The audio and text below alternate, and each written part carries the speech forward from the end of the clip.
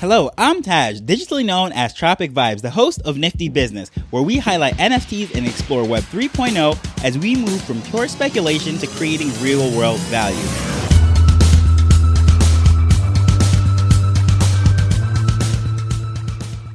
Wouldn't it be cool if you and your friends could pool your funds together in order to purchase a blue chip NFT such as a Doodles, a Proof Pass, or something of a lot of value? The easiest way to do this is sending all your funds to one wallet and allowing that one person to make that purchase. Or if you want something a little bit more secure, you can write a simple smart contract to set up a DAO. But what if you don't want to give one person all of that power, all of the funds, and the control of the NFT, and you don't have anybody in the group that can write a smart contract? Well, today we'll be discussing a non-code solution to that exact problem. It is called Prysm. So I first learned about Prysm about a month or so ago when the Chibi Labs community had a joint space with them, and being a part of that community and many communities on their list allowed us to mint one of these passes in order to get access to this program. It's a fairly young platform still being developed. However, it is very ambitious, and I think it solves a serious problem, allowing extreme functionality without having the ability or the need to code, I should say.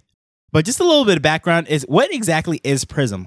Well, according to their About Me page, they say we turn missions into movements. Prysm gives digital communities Web3 superpowers, allowing them to raise funds, on-chain, co-buy digital assets, co-use them, and even co-create them collaboratively.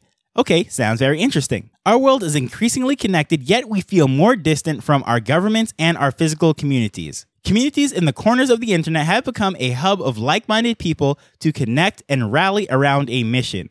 We believe communities are a core atomic unit of the internet that has the potential to amplify impact beyond the sum of its parts. Prysm is where communities start their Web3 adventure. We designed for the emergence of on-chain investments, clubs, squads, collector DAOs, creators, Web3 guides, etc. Digital communities enable opportunity for entrepreneurs and creatives at the edges who want to organize around the new internet economy. Prysm allows for new collaborative models for investing, creation, work, and play. Okay, that sounds like a lot, but it sounds very interesting. What does all of that mean? Well, first of all, what is their mission? It says right here, in summary, this is a little bit more clear than their opening statement because honestly, that sounds like a lot of fluff. However, this is a very cool platform, and I just want to open up with their About Me page, which sort of makes it a little bit unclear as to what they're doing because there's a lot of buzzwords there, a lot of feel-good, kumbaya words. So it's sort of like, okay, what exactly are they trying to do? It says, our mission is to help communities leave their mark on society. We envision a world generated by communities.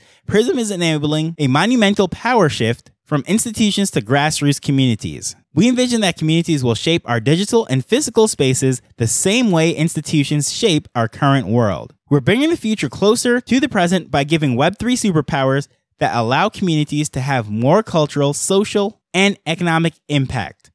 Now, not to be picky or nitpicking, that is probably one of the most complicated mission statements in Web3. I mean, that sounds great and all, but honestly, after reading that, I'm not exactly sure what they do. And here's a funny thing.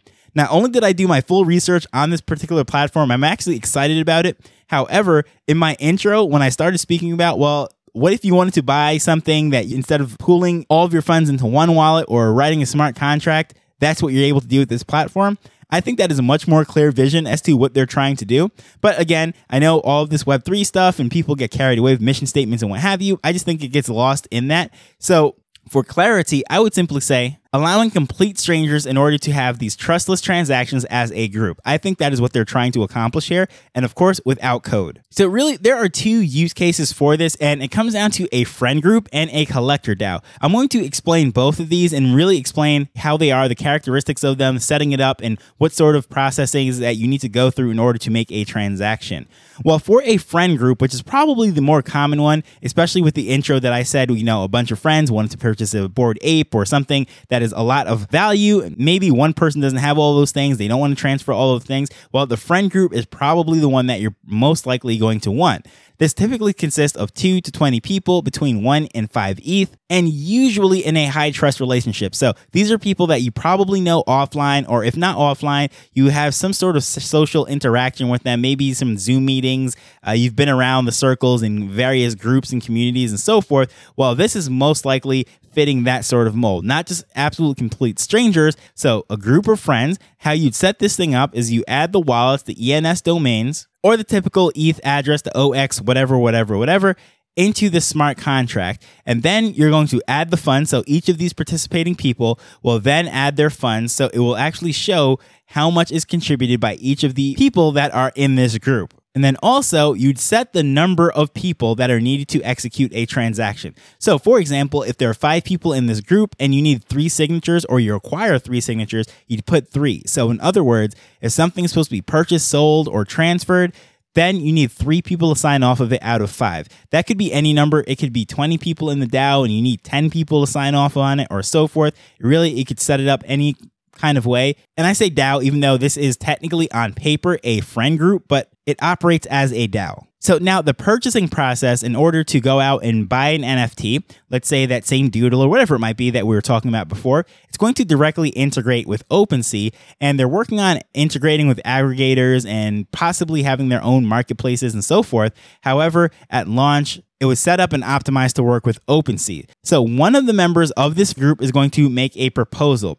So they find the exact NFT that they want, they copy and paste that link directly from OpenSea in the browser into this, click submit, and then it goes out there allowing the other members of the group to sign off on this, approve it. Of course, these transactions and signings and proposals and such is going to take a little bit of gas because this is actually being committed on the blockchain and it's interacting with the smart contract. So once those approvals are set, in the example I used before, you need 3 out of 5 signatures. Once those 3 approve, then it goes through. So that example that I just gave was just to purchase an NFT. However, it's basically the same process for listing an NFT for sale. Let's say one that was already purchased previously or transferred in. In order to list this for sale, you go through the same exact process. Also, to cancel a listing or to sell an NFT to the squad. So let's say one of these members wants to sell one of their NFTs that they personally own, and they want the squad or this group to purchase that NFT. Well, it's going to be submitted. Then the same process, the 3 out of the 5 will have to sign off on it. Then the purchase is going to be made, and whoever made that proposal owns that initial NFT. It is going to be transferred to the friend group, and the ETH will be transferred to whoever proposed it.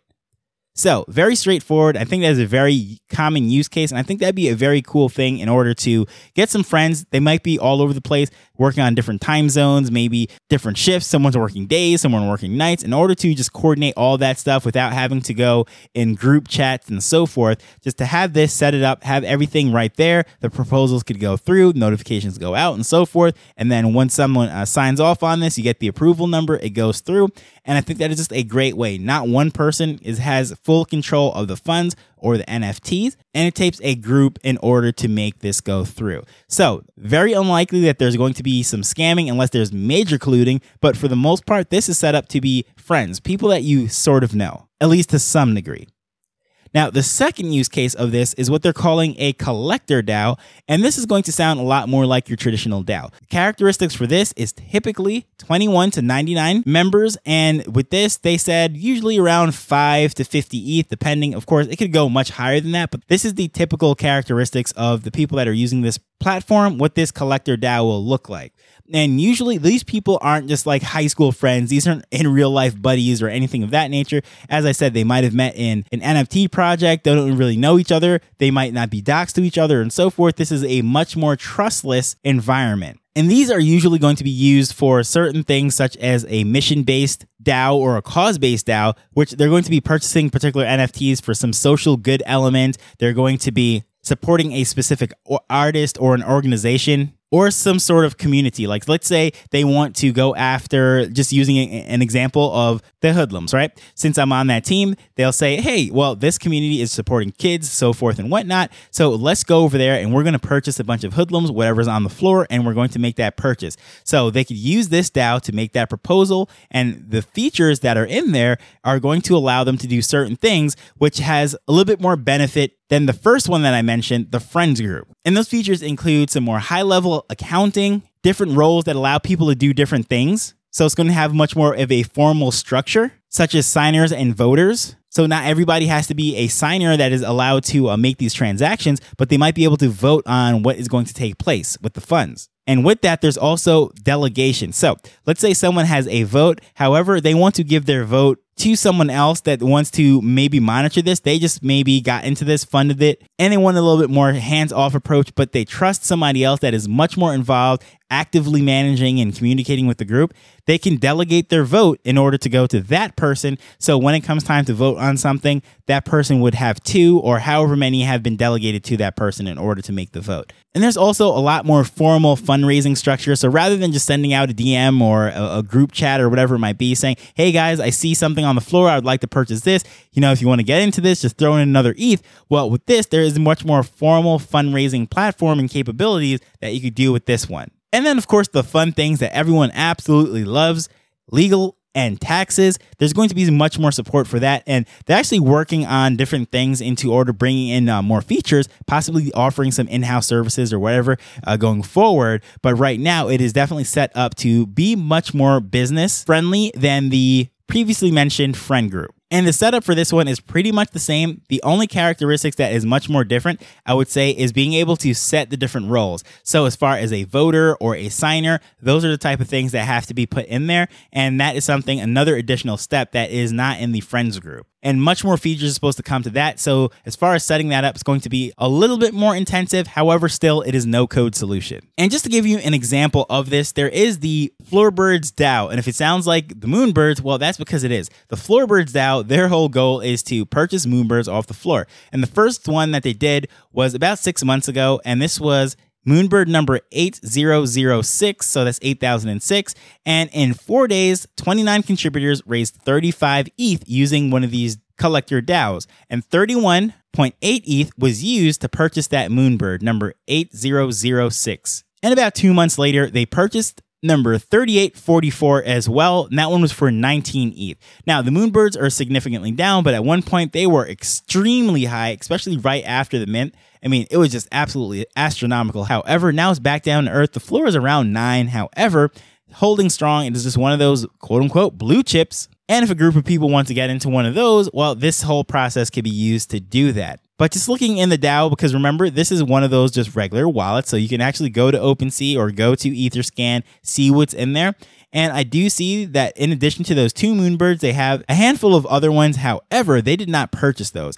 They were just transferred in there from whoever. So it made me think, I wonder how hard it is for them to hide those particular NFTs. Because as far as how a wallet normally is, you would just go on OpenSea, log in, you would hit hide, click sign, and that was it. Done. However, with this multiple signatures and what have you, I wonder if that counts as a proposal, or is that a special transaction because nothing's really being transferred? Does that require multiple signatures? I don't really know. However, just interesting thought. I would like to check into that, but it's just something I noticed when I was looking through that wallet. But I think this would be a very interesting platform to use with maybe some of my friends who might not necessarily be as tech savvy into all this NFT stuff, but see the value in it, but they just want to contribute, pull their money into it, have everything tracked on one ledger, and just be able to say, hey guys, you all contributed 1 ETH each. This is what I did with it. Here's the transactions. Here's how it goes. This is how we're going to divide it up, or this is where our total is at the moment, and so forth. So let's say there's 10 people in there. They all put 10 ETH in. So you know that they're 10% share. And let's say that fund was grown up to 100 ETH, being optimistic, of course.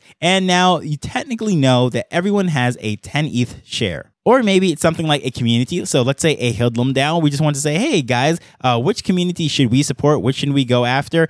Maybe we should buy into certain things and maybe do some collabs. Well, we're going to have a vote open for the next 12 hours. Please feel free to go into the DAO, cast your vote, and then we'll make the purchase by this time tomorrow. That is just an example of some cool things that could go into this. So I would love to know which one of these applications sounds more interesting to you. Would you be more interested in using the friend group or the collector DAO?